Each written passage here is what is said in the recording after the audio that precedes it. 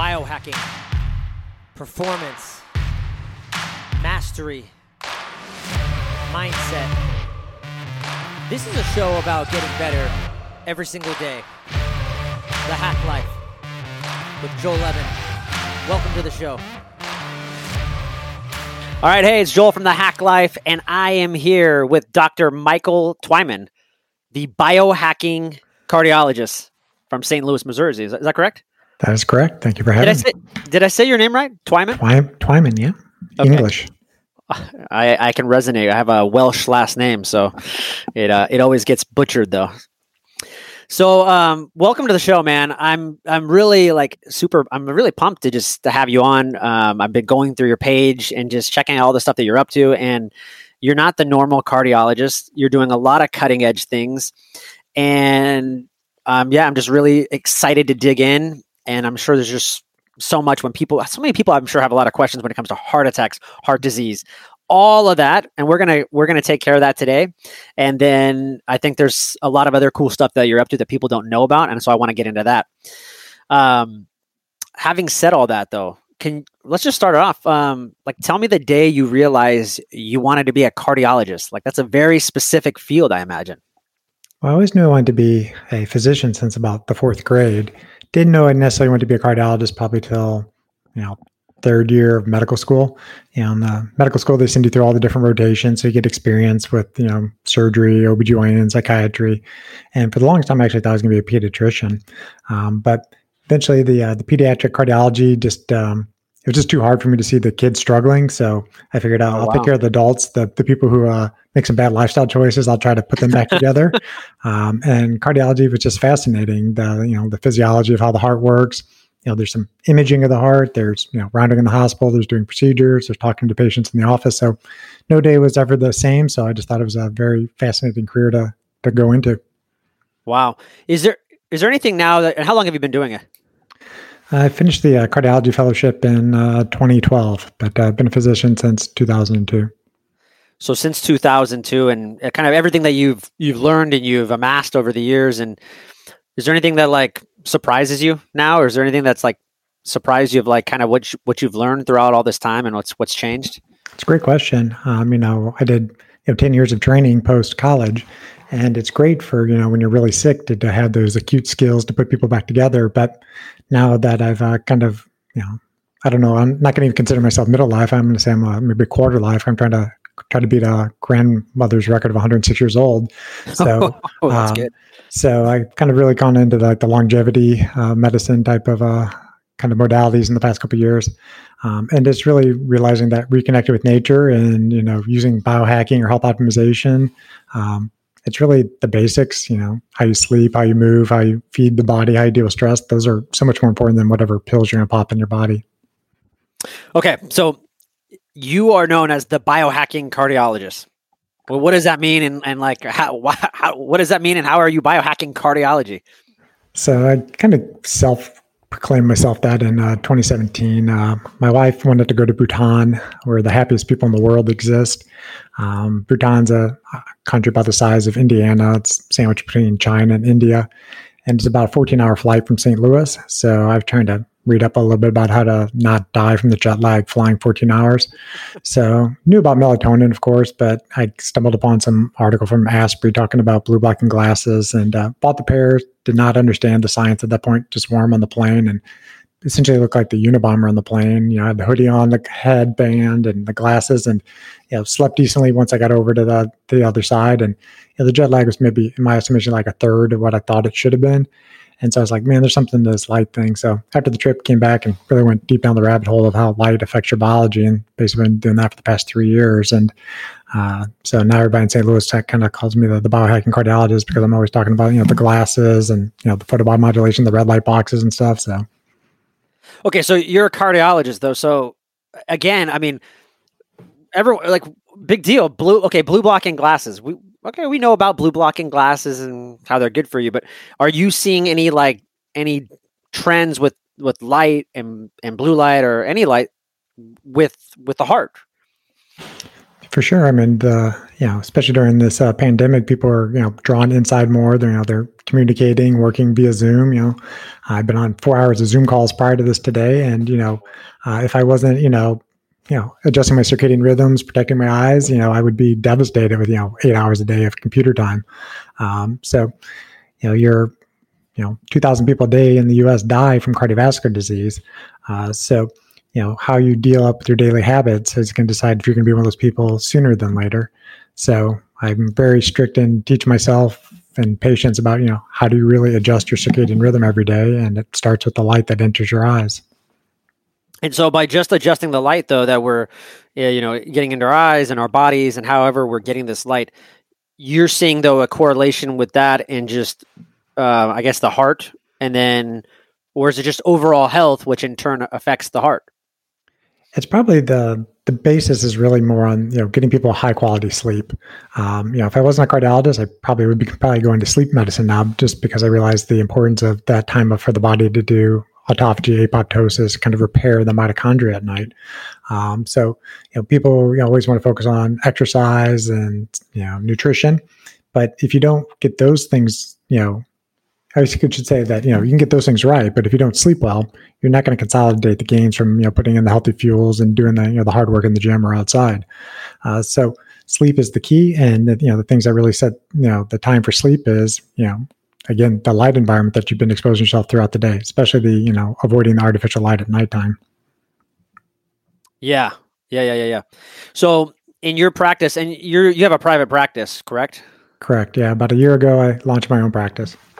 What was the impetus for that? Where did you feel like some of the things, I know just from talking with other doctors, they feel kind of stymied and held back in some of the things they can say in a hospital setting. Like, you have all this knowledge in the biohacking or just alternative health world, but a lot of them feel like, well, I can't say that because I'm not allowed to per whatever the guidelines are was that some of the reasons, or what led you to that?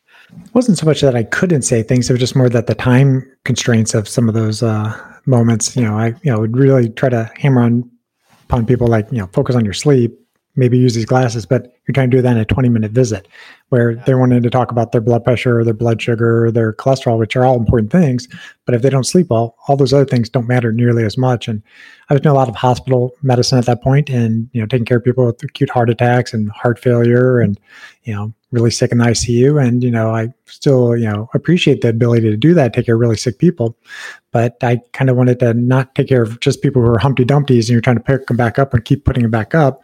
I wanted to try to prevent people from ever getting there in the first place. And that really required me to kind of rethink about, like, how I was going to, provide this medicine. And the best course ultimately was to kind of go out on my own and be able to focus on, reaching out on social media to grab the people who are interested in the lifestyle component of medicine. And, it may be a little bit bizarre to say, like, well, why would I need to see a cardiologist? I don't have a heart problem. Well, the goal is you see me so you don't have a heart problem. And if you do one, I can kind of translate, okay, what is the general cardiologist going to be telling you what you need to do? And okay, do this during the acute problem, but long-term, you're going to do this so you don't end up there again.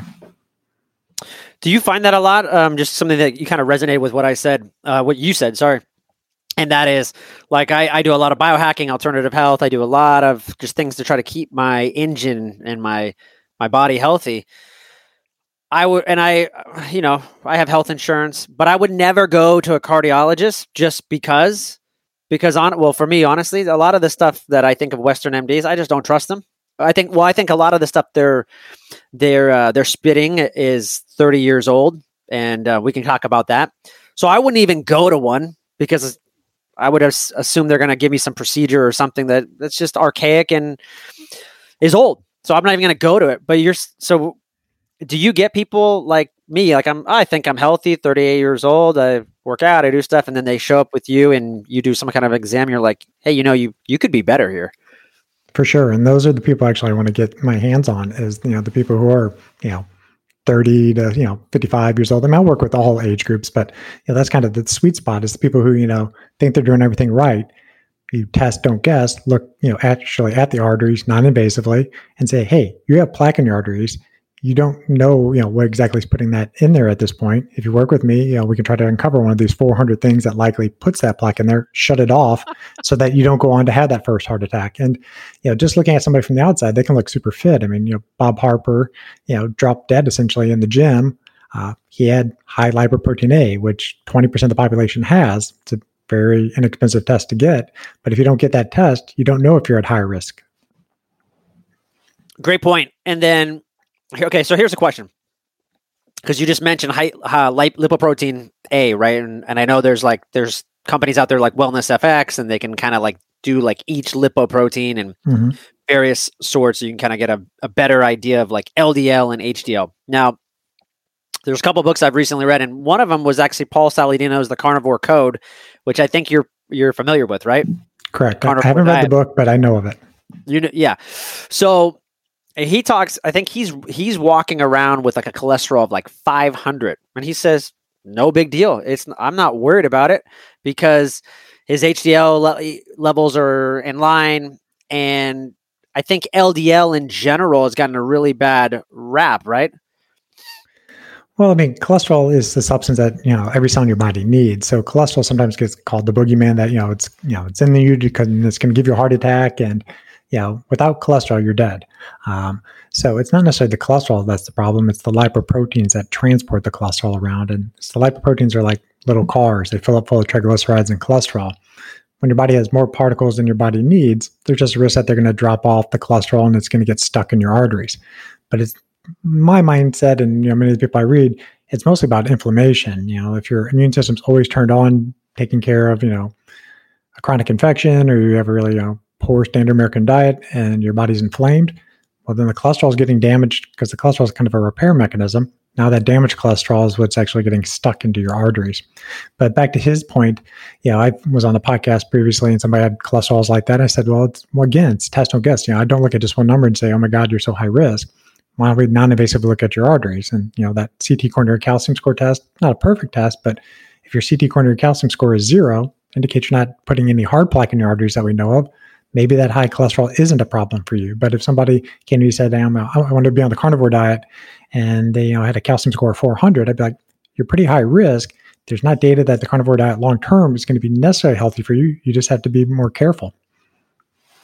How much and how much do you think genes play a role in this? I know, and another big a big gene that gets tossed around is ApoE4. If you have this gene, you better be you could be susceptible to, or you maybe you being on a keto diet or some kind of high fat diet may not be the best for you.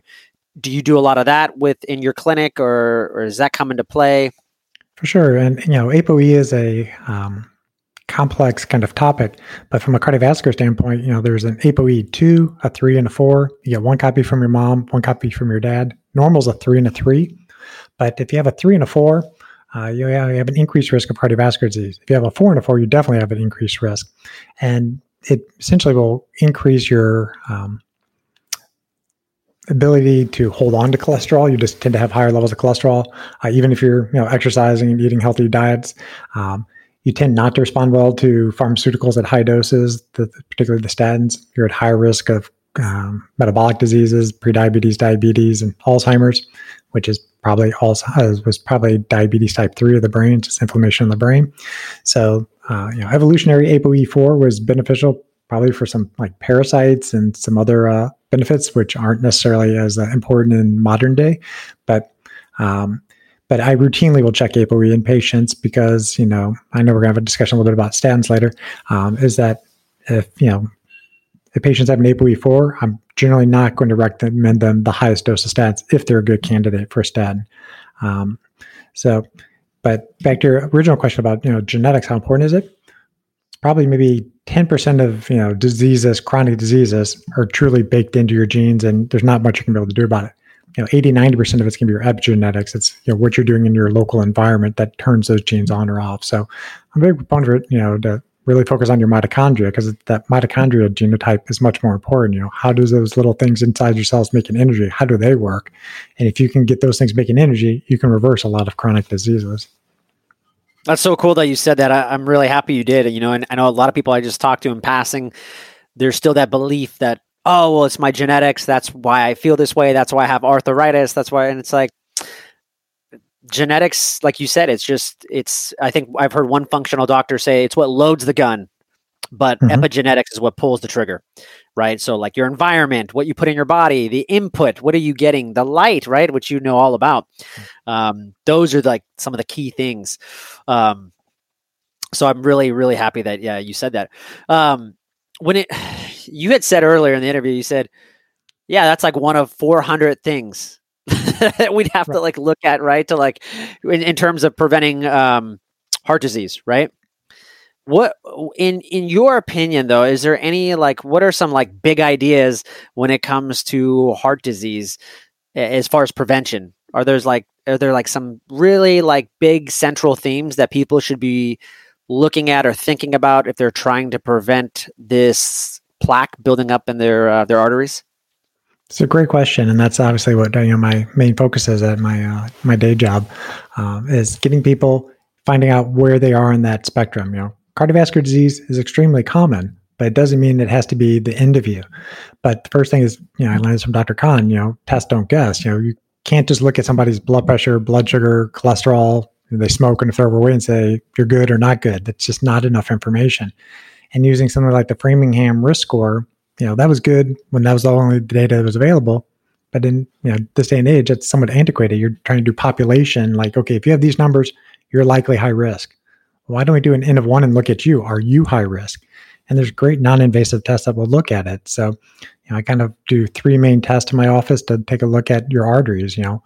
The one that would look at, have you put any plaque in your arteries, is called the CT coronary calcium score. It's about a $100 x-ray of your heart arteries, looking for calcium in the walls of the artery. Calcium is supposed to be in your bones and teeth. If it's building up in your arteries, that indicates that plaque is building up in your arteries.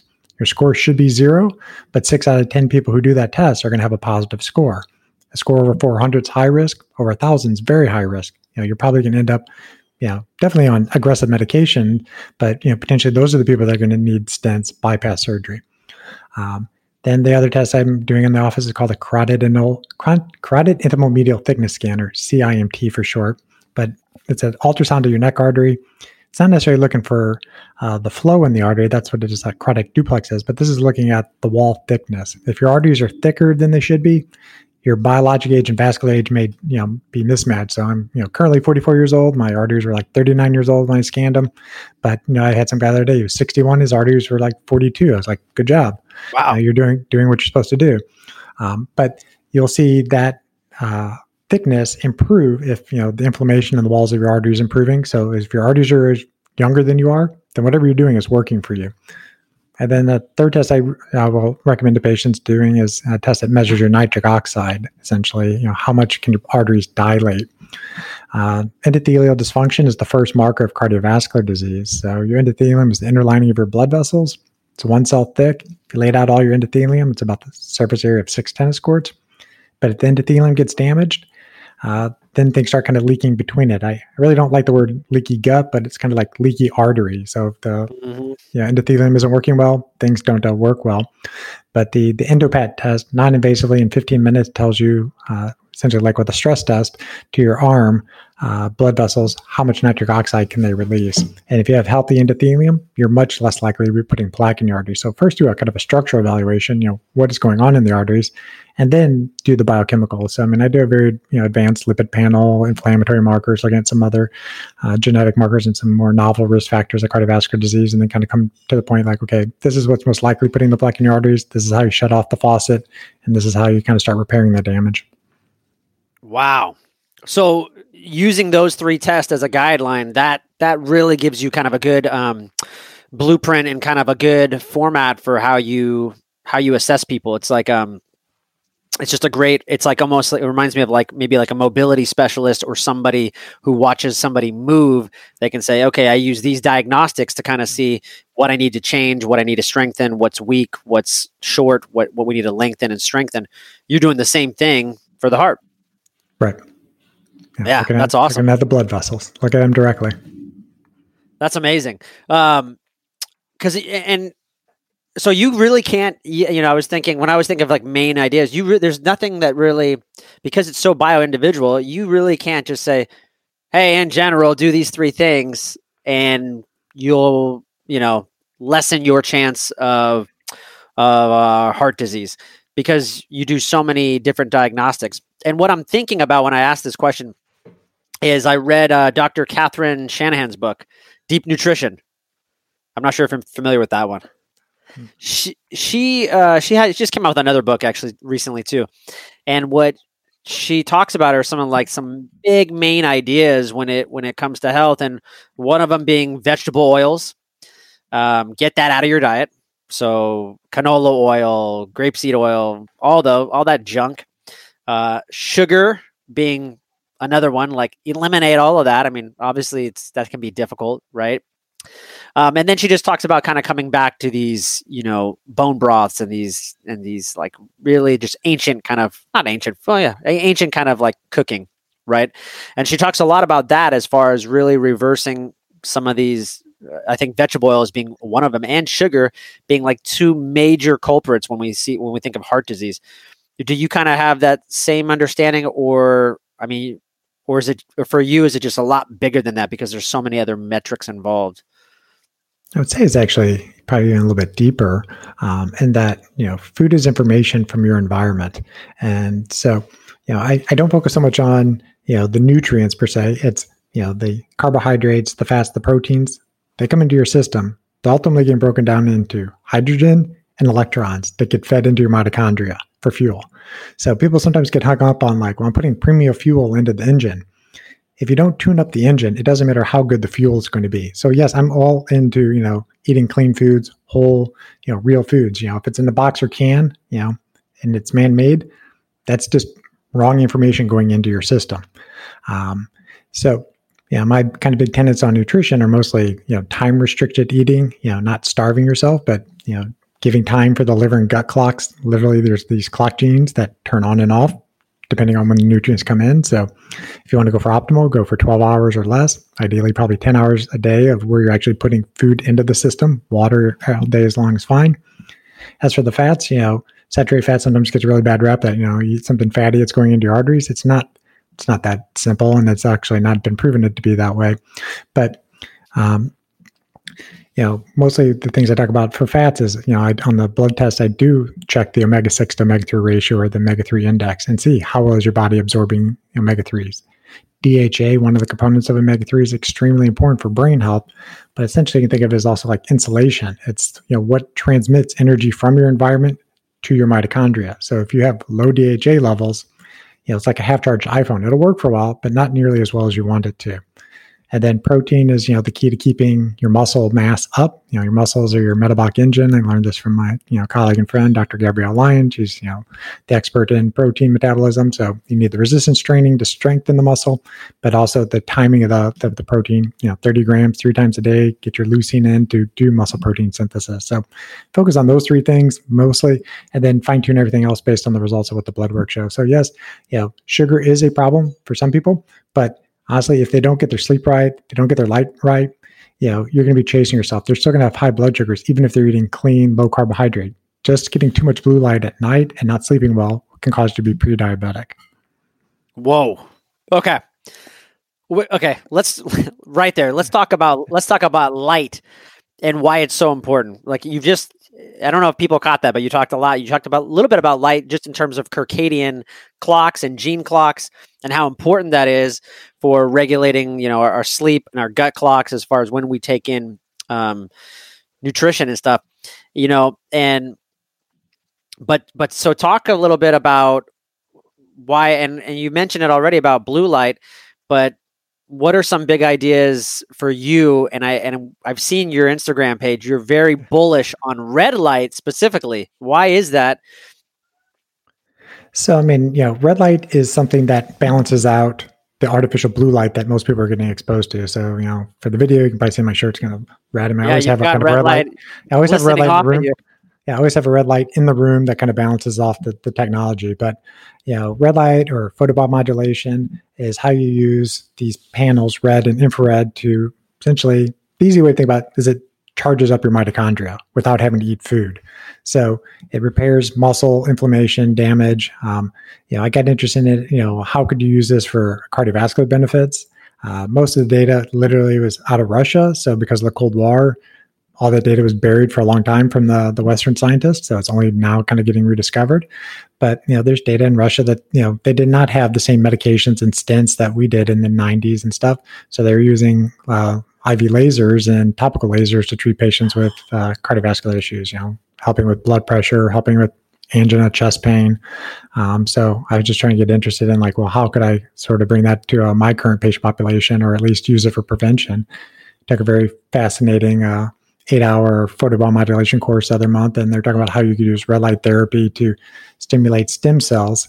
And if you can stimulate your stem cells, well, then those are going to go to wherever there's damage. And there's a very small trial done in Israel with 24 patients having heart attacks. Half of them got treated with light therapy right during the procedure. So, all the patients got stented, got all fixed up. But the people that got the light therapy on the day that the heart attack happened and a couple of days after, they essentially had half the size of heart attacks because the light essentially gave energy to the mitochondria in the heart that those mitochondria didn't allow those cells to die while there wasn't oxygen coming to the system. So right now it's more still theoretical how exactly this is going to be played out in the cardiovascular world, but it plays out well since I've been thinking about this since 2017. Is how does light affect your biology? And so now I'm going deep down the rabbit hole of how photobiomodulation actually works. I saw a post that you had on your Instagram, and you actually had, it looked like an IV with light going into it. Is that the specific light you're kind of talking about, or are you talking about just panels of red light were on the people? For both. So, the one you're talking about, I did the IV blood irradiation there's a device called the Weber endo laser. And it's overkill for somebody who's healthy. It's not something that you need to go rush out and go do. But I have a friend here in St. Louis that has it for her patients. And she treats a lot of patients with cancers and autoimmune conditions and chronic infections. And it's very beneficial for those situations. But a lot of the biohackers. What about Lyme? Would that be another one? Correct. Yeah. They don't have indications for it, but in Germany, they're using it experimentally to treat COVID, because if they use the UV spectrum on the wavelengths, you can essentially inactivate certain viruses. So, so it's very interesting for kind of chronic infections and other things. But some of the biohackers have just gone out there just to see what it's like. But you definitely. I've definitely had more energy for probably 12 hours after doing it. It wears off after the next day. But I have one guy who's got an extremely weak heart, and about a third of your heart is mitochondria. So we got this guy on maximal medications, supplements. He's got a special pacemaker defibrillator trying to make his heart work better, and things aren't still going well enough. So I said, well, why don't you go try this before you go consider getting a heart transplant? But the IV laser, that was definitely the most invasive, most craziest biohack type thing I've probably done so far. Is that something you think you'll bring to your clinic at Apollo Cardiology? Is that something you in the future you're looking into? I've definitely looked at it. I honestly don't know if I'll have the actual patient population to support the IV component to it, because now I'm sort of getting into the more longevity and preventative stuff. So, hopefully my patients aren't sick enough that they need the big gun IV laser, but I wouldn't hesitate to use it in the right population. So I'm more focusing on kind of the panels. So, I have a couple different panels in my office and in my house that I play around with. Got the Weber endo laser. People make a watch that can shine right into your radial artery and your ulnar artery. So sometimes if I'm on a podcast or something like that, I'll run it on. So getting some beneficial light while you're sitting inside. So it actually irradiates at the wrist. Correct. And what's it called? The Weber. I'll put it in the show notes. Yeah. So what is this? This is the Weber Spectra watch. Okay, and so it's actually sending or irradiating the at the wrist, and so you're getting that good kind of red light, those nano waves into your body. Correct. Yeah, it travels off. The red blood cells are kind of like ferry boats. They soak up that light and then take it to where it's needed. That's fantastic. One of the things you mentioned too, just right there, was you're talking about COVID. We've seen a lot of information saying that COVID it's attacking the endothelium, right? The endothelium cells, and that's why people are having heart attacks, I believe. Yeah, it's it gains access through the receptors in the lungs, And patients who have high blood pressure and cardiovascular disease have upregulation of that receptor, so they're just more prone to catching it.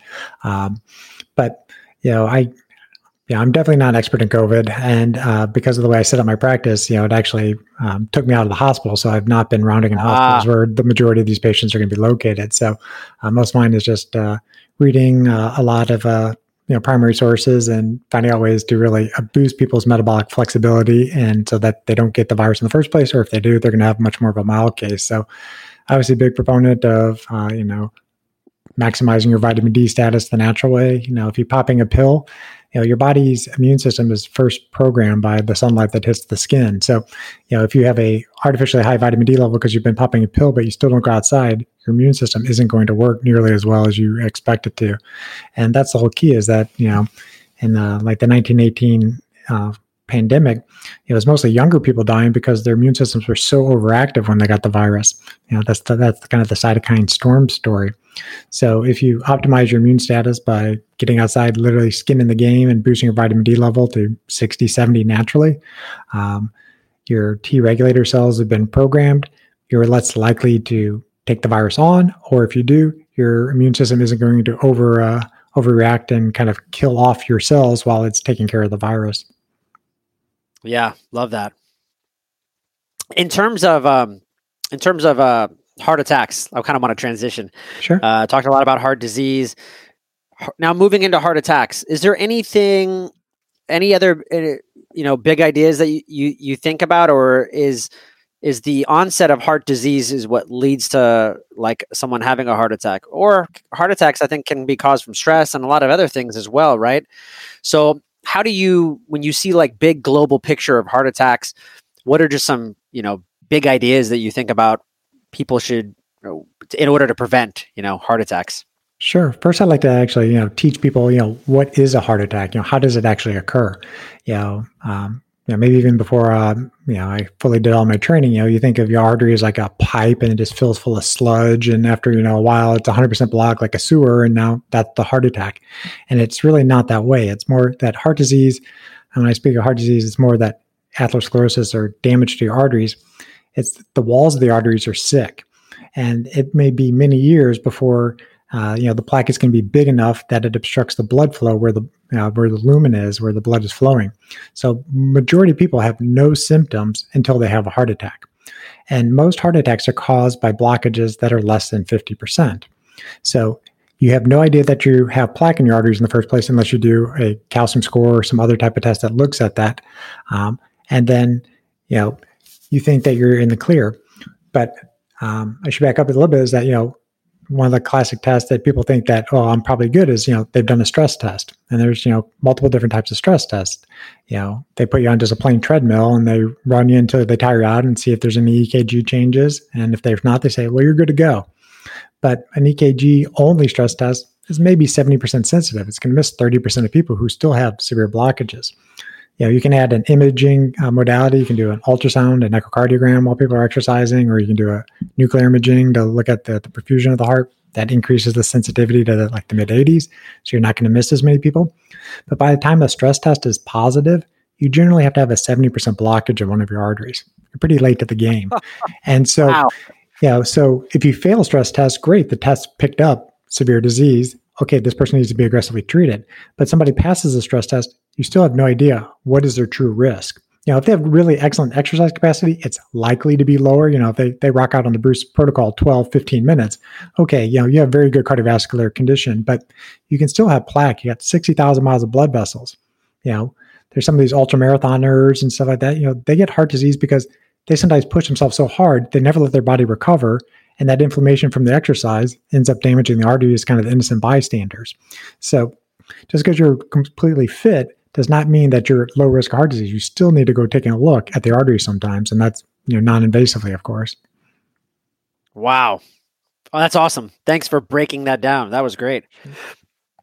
What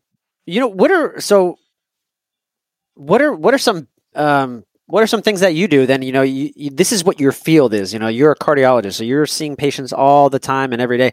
So what are some big things that you're doing on a daily basis that you think about in just overall health and preventing all these heart disease, heart attacks, because these are like big heart disease is like one of those the top 4 I think like killers in the U.S. What are some practices that you try to implement on a regular basis for overall good health? It's a great question, and I get that a lot from my patients. Like, what are you doing personally? And I'm like, well, follow me on Instagram. You'll see I usually post most of the stuff I'm doing, but usually to kind of say what a typical day in the life of a biohacking cardiologist would be is I'm up by 5 a.m. I don't use artificial light in the morning if at all possible. Otherwise, I just have like a red LED bulb on to kind of keep your cortisol levels as low as possible until the sunlight comes out. Meditate in the morning first thing, and then usually work on the most important task that I need to work on that day. So if it's something marketing for the practice or I need to write something, I do that the first hour of the day. Usually I have breakfast 6:30, 7 o'clock in the morning, but sunrise right now in St. Louis is about 6:50 in the morning. So I'm always outside. I don't care how cold it is outside or how hot outside for the sunrise, because that's that light of the day, which resets your circadian rhythm, tells you, okay, like a GPS clock, this is the time of day, this is how you make your neurotransmitters, this is how you make your hormones, go. So do that, go to work, and then, sometimes it's telemedicine based, sometimes it's, actually in the office based, and then typically work out more in the evenings than the morning times, and do, resistance training. Right now I'm playing around with the X3 bar, so doing some... I got one of those. Yeah, I've only injured myself twice with it, nothing too major.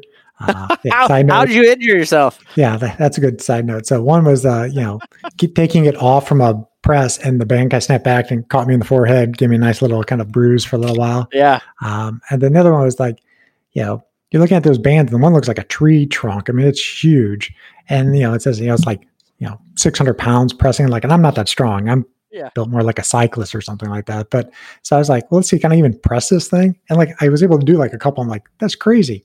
And the next day, like, I couldn't move my left arm hardly. Like, I felt like it slept on funny, but I like got like bicep tendonitis, like horrendous. Like, I thought like, oh my God, like tore my bicep or something like that. So of course, being a biohacker, like ton of red light and, curcumin and a bunch of other stuff I normally don't necessarily take, but lower the inflammation, and it got better in a couple of days. So went back to the X3. So X3, and now I recently got a Peloton, to do some HIIT training, because the gyms around here, some of them are open, some aren't, but the ones that are open, they want you to wear a mask while exercising. Like, I'm not getting into the mask debate, but like if you're exercising and you're getting your heart rate to 180, 190, it's really, really hard to wear a mask and doing that. It's a challenge at best. It's probably dangerous at, at the minimum. So ended up getting our own bike, but I was posting a little bit of like how you can biohack a Peloton bike. You can plug it into Ethernet, turn off the Wi-Fi, turn off the Bluetooth, the power pack, put it far as away from the seat as possible. And then, the magnetic fields, the RF fields are as low as possible. So. Very cool, man. Go ahead. And say, that's the nutrition part of it. I usually am in a 12-hour window. I usually try to get less. I basically follow a paleo template for the past 7-8 years. I'm not perfect in eating by any means, but I focus more on the mitochondria and the timing than I necessarily do about the fuel sources sometimes. And then I'm very strict on sleep hygiene. I sleep like a rock star. I've had a Oura ring since I came out off Kickstarter. I don't necessarily wear it all the time anymore because I already know how I can sleep. But so if I'm doing something different with my biohacking, do I want to see if it affects the the deep sleep? I'll put the thing back on. But really focus on getting I'm usually in bed 9:30, 10 o'clock, and get 7 hours or more sleep a night. So I really focus on the recovery part of it because, like I said, you can beat yourself up all day long, but if you don't recover well, you're not going to have that longevity game. And great grandma Ola made it to 106, and so I got a lot of work to do to beat her. So yeah, you do. And she didn't have red lights, and she didn't have all these other cool hacks, right? So she didn't have any of that stuff. No. So. Yeah. When I want to actually ask you a real quick question just before we move further before I forget. But just what's your take on statins? Especially as a mitochondriac that you are, we know a lot now that that statins are. You always hear people say, well, if you're going to take statins, you better take CoQ10 because CoQ10. CoQ10. Thank you. because we know that that's going to take away from your mitochondrial health. So do you, how do you like think about statins, and do you really, and then after that, what do you do is there other ways that you can help patients without even taking statins? Sure. And, definitely there is. So statins are a tool. And, if you're at, your arteries are on fire, you've just had a heart attack, somebody's just dropped 3 stents in you, or you've just had your chest cracked open and got 4 vessel bypass, you got to put the fire out. So you throw the kitchen sink at this person at this point, trying to cool things down so that you're preventing the second event. So statins are a tool in that instance. I mostly look at statins as something that lowers inflammation and stabilizes the plaque. So plaque is common. The goal is don't let that plaque rupture. I didn't mention it before, how heart attacks happens. The plaque is kind of like a pimple or an abscess on the artery. If it gets red hot and inflamed and pops, all that damaged cholesterol and other cellular debris spills out into the bloodstream and a clot forms. That's truly what the heart attack is. So the statins are trying to stabilize that inflammation.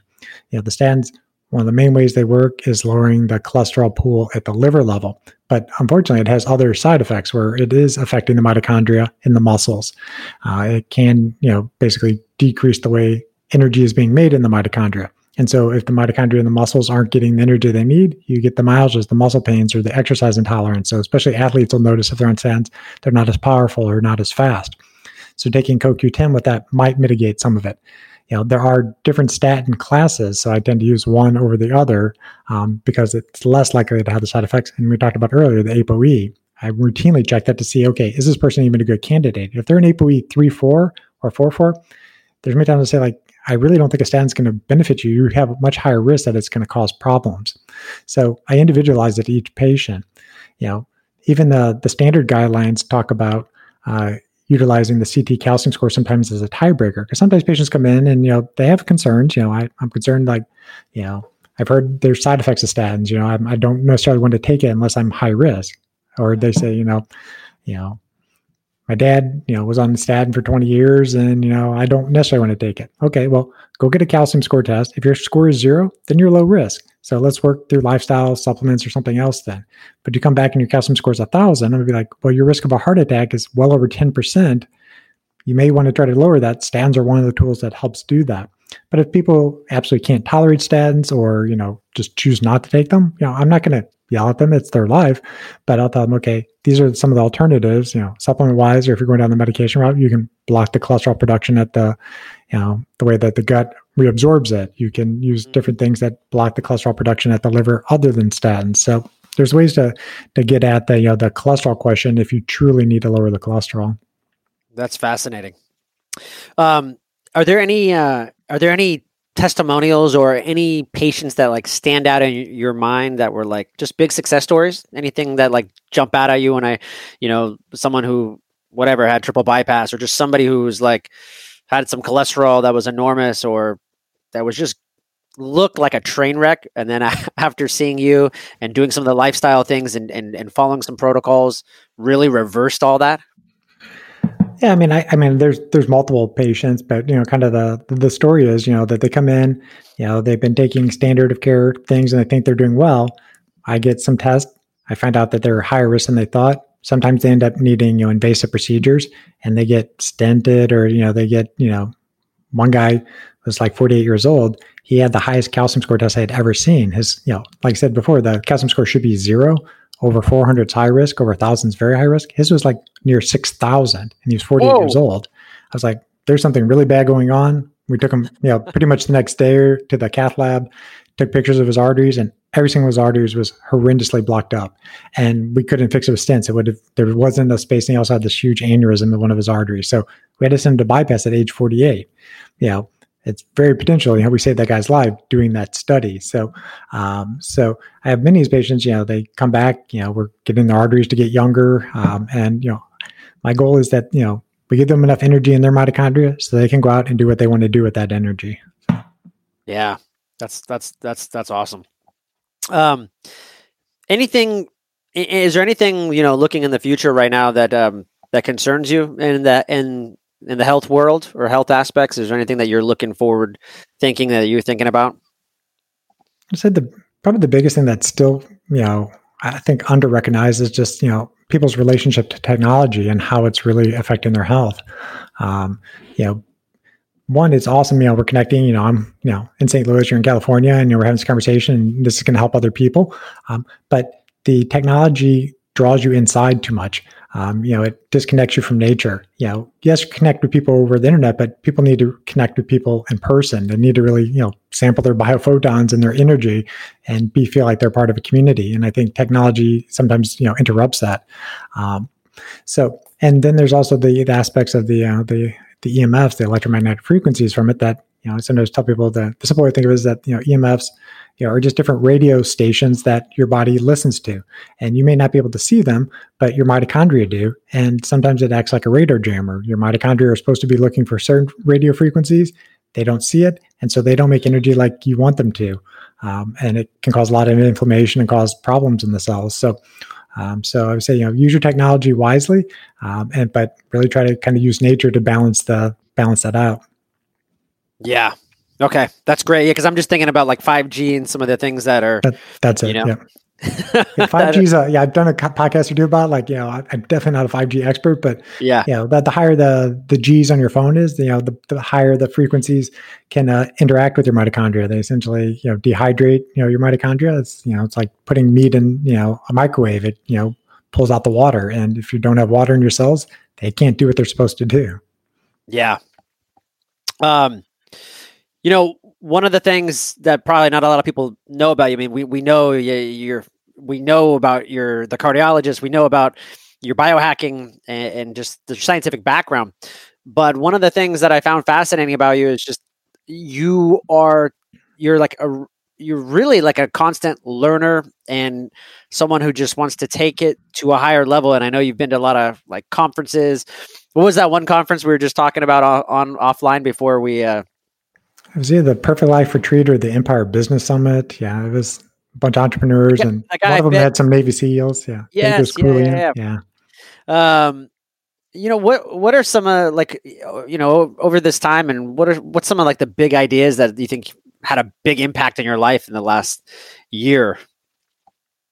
Well, I mean, I've had somewhat of an entrepreneurial, spirit for many years, but I've been working in the system, the machine. And sometimes I, call it like unplugging from the matrix. Like, there's a different way to do this, but there's not people who've done it before you. So you literally have to reinvent the wheel sometimes. And you just have to get brave enough to say, like, I'm going to figure this out. And so I did some business coaching with Bedros and some of those guys and went to these conferences. And you realize too, that like, nobody really has this figured out. They just, believe in themselves. They put, one foot in front of the other, and they make it happen. And so, just being around some, motivational, people is great, but you have to self-motivate. And, these guys kind of gave me those tools to figure out how to do that on my own. And that's been, phenomenal for my career and, personal self-growth. And, that's the thing is that, I definitely learned a lot in medical school and my training, but like, the past 3 years I've read and, interacted with people that I never would have, approached those topics before. And you really realize that, you're going to be a lifelong learner, because those are the people that really kind of figured out, how do you do this, optimally? How do you, live gracefully? How do you live in a community? So it's just every day is an adventure, and, these people kind of help me put me on that right path. Yeah, I love it. I mean, you're taking like bold, decisive action, right? Mm-hmm. Instead, I mean, like you said, especially being an entrepreneur and doing things, and I know that feeling. It's like it can be scary. There's a lot of unknowns, and every day you're just taking that step forward and just keep doing it. Versus sitting on the sidelines and thinking about what you might do or could do and should do. Oh, for sure. I mean, I had the analysis paralysis for so many years, and people used to make fun of me, like, it was like I would be thinking about like the 18th domino, like, well, I got to fix this, and I need a marketing person for this. Or like, you just need to do XYZ first. Like, what is your first step today? And so, that's one big thing I learned from them. Is that imperfect action beats perfect action. Like, you're going to mess up. Just figure it out as you go. So, don't sit around. When you're really anxious or something, you probably need to be doing something about it, not thinking about it at that point. Love that. Hey, I'm getting ready to go into the lightning round of questions with you. But before I do that, is there anything that I didn't ask you that you wish I had asked you? I think we hit upon the majors. How does heart disease happen? What is the circadian rhythms all about? How do you optimize your sleep? I think we hit upon it all today. And just something I wanted to mention before we go to lightning round is that something I didn't mention is that you starred in a movie on Netflix. It's called Unflame Me, right? Correct. It didn't make it to Netflix. It's on Amazon Prime. Okay. Yeah. One of my patients had some autoimmune conditions, and she did not necessarily want to stay on the lifelong steroids and immune modulators. And she figured out that there's things you can do from a lifestyle nutrition standpoint and exercise. And I just kind of helped on her journey, and she reversed her autoimmune conditions and is doing well to this day. So she made a documentary about it, and it was actually the funny side story is that I think she asked me 3 times to do it, and I said no because before I did that, there's no chance I would have been doing this podcast today. I did not like to be videoed. I did not like to be, interviewed. And I said, fine, I'll do it. And she told me she was just going to put it on PBS. I'm like, well, nobody's going to watch PBS, so who cares? But then she puts it on Amazon Prime. I'm like, oh, some people are going to see this now. So, yeah.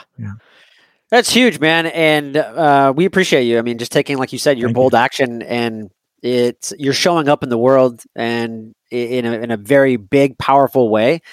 And like you said, all of us get to benefit from that. And so if you were holding that to just yourself or just St. Louis, then that's great. I mean, that's a great life. You did great. But man, the impact that you're going to make just in the future is just, and what you're making right now is just huge. So thank you. All right, let's jump into the lightning round of questions. Ready? Let's do it. If the old you could see the new you, what would the new you say? I guess I should say, is it the old me, in the future old me, or my true old me is when I was younger self? No, like your old you is like your younger self. I would just tell myself, just believe in yourself more and just take the action sooner. You will figure it out. You're going to fall down, just get back up and keep going. And then the people that you need to know will come into your life. The law of attraction, I don't quite understand how it works, but it is working. I completely resonate with that. Yeah. I it blows my mind. Yeah. For me as well. And how that law of reciprocity and law of attraction, it just seems to be circular, and just, if you believe in it and you just do it and you put out good energy always seems to come back. So I couldn't agree more. What are some choices that you made in your life that made you who you are today?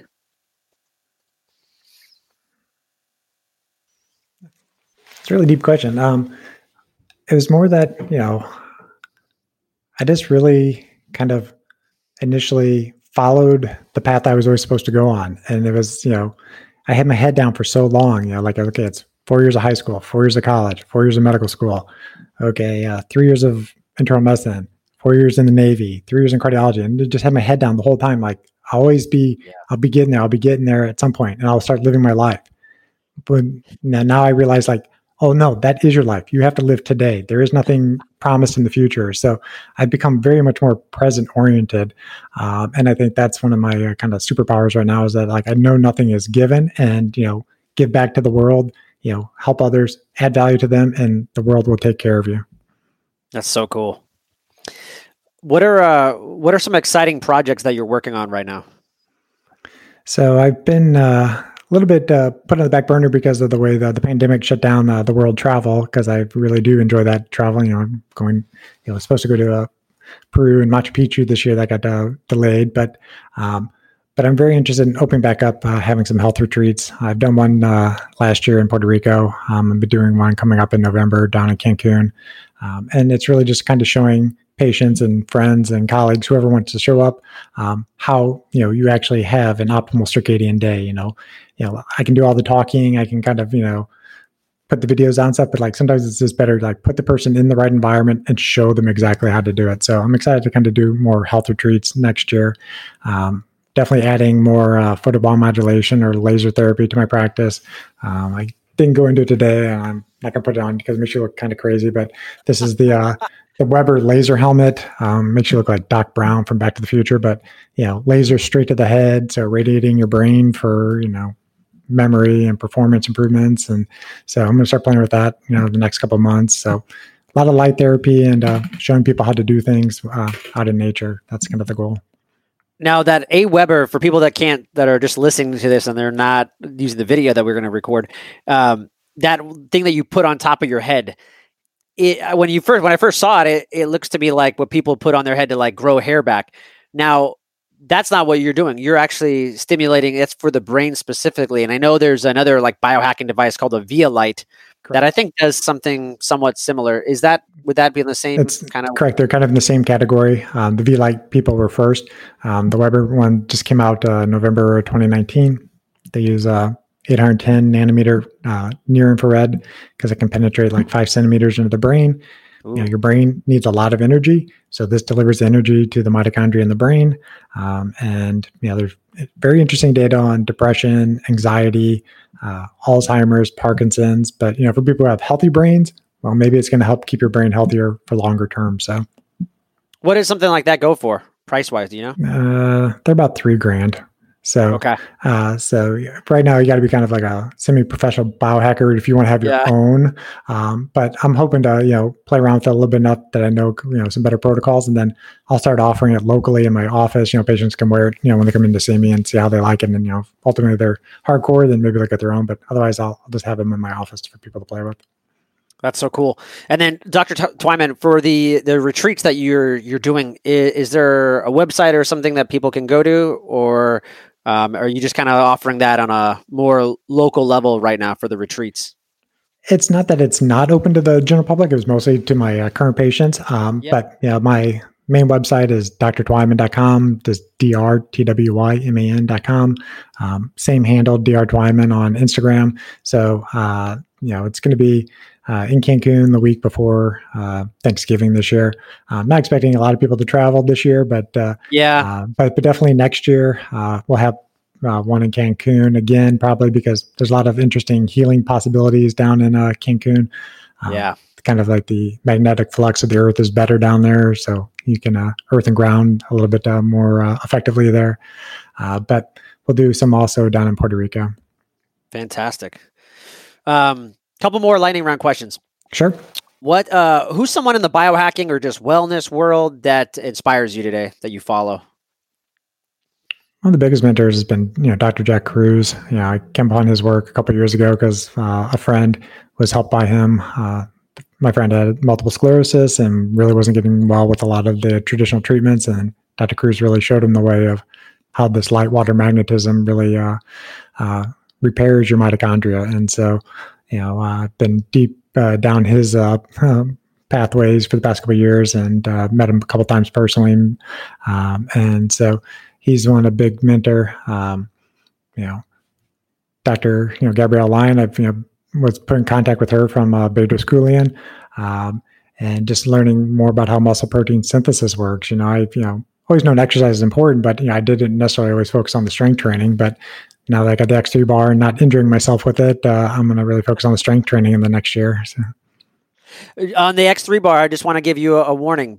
Be careful also on the deadlift, because one time I was eking out an extra rep and I let the bar go and it just slammed right at my foot. So I'm sure. Kind of like what you did with the chest press. Watch out for that. Yes, okay? Just for sure. A little tip. Any book? I'm a big reader. Any books that you'd recommend that had just a lot of impact in your life? Maybe 1 to 3 books that really stood out for you. So I'd say from like a medical book that's written for the kind of layperson. I mean, the Circadian Code is probably the best, starter book for people to understand how your circadian rhythm, your 24-hour cycle really works.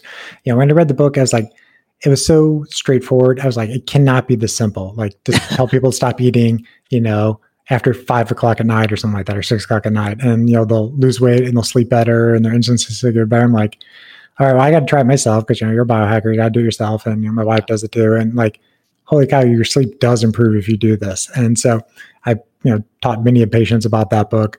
From a probably kind of an entrepreneur type book, Bedros' book, Man Up, was very good about, how do you actually lead people? I currently I have a team of 1 other than myself, but I have ideas of how when I scale this up, how things are going to go with that. But Man Up was a very good book about his entrepreneurial journey of not knowing what he was doing for quite a long time, and being an ineffective leader, and how he transitioned to being a very effective leader to a very successful fitness franchise.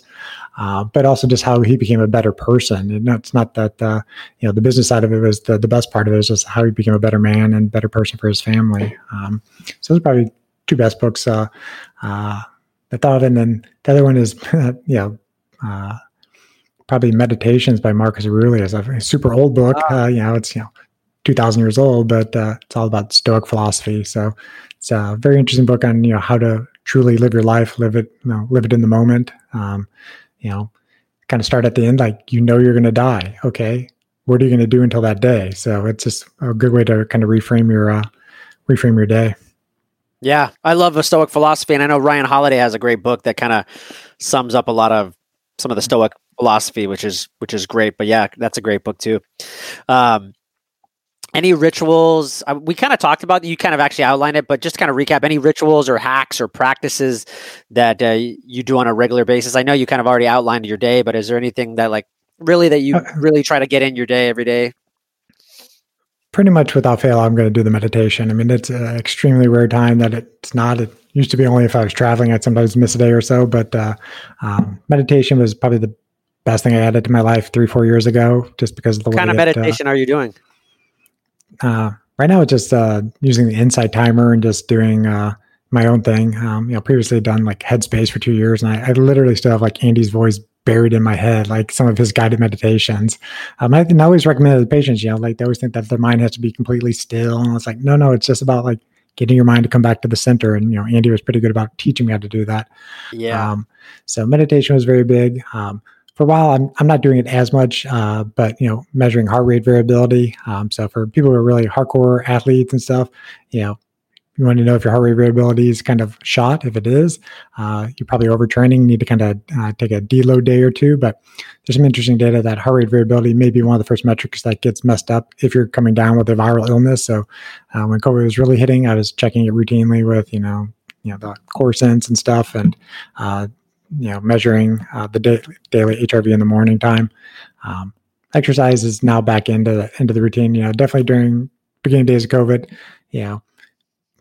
didn't put on a COVID-15, but definitely got out of the usual habits, and now it's back on full speed ahead. Doing the regular exercise. So usually don't miss exercise, don't miss meditation, and try to do something good for society every day. So yeah, that's huge. Hey, really quick, before we wrap it up, as far as light panels, or I know Joovv is a really popular brand, but is there any brand that, you seem well versed in photobiomodulation. Is there anything that you have kind of experimented with that you really like? I know you mentioned AWeber a lot. Any so it is one of the things where it's apples and oranges, because you cannot necessarily compare each manufacturer's panels directly. And so for the most part, unless you're, having the gear at home to measure the wavelengths and the power intensities from the devices, you got to kind of trust the manufacturers that what they say is what this is. So I know a couple of the owners of a couple of these companies, and, some of them are extremely active on social media. So if you shoot them a message, they respond back, so I feel pretty confident recommending them. So this panel I got by me is by EMR Tech, EMR-TK.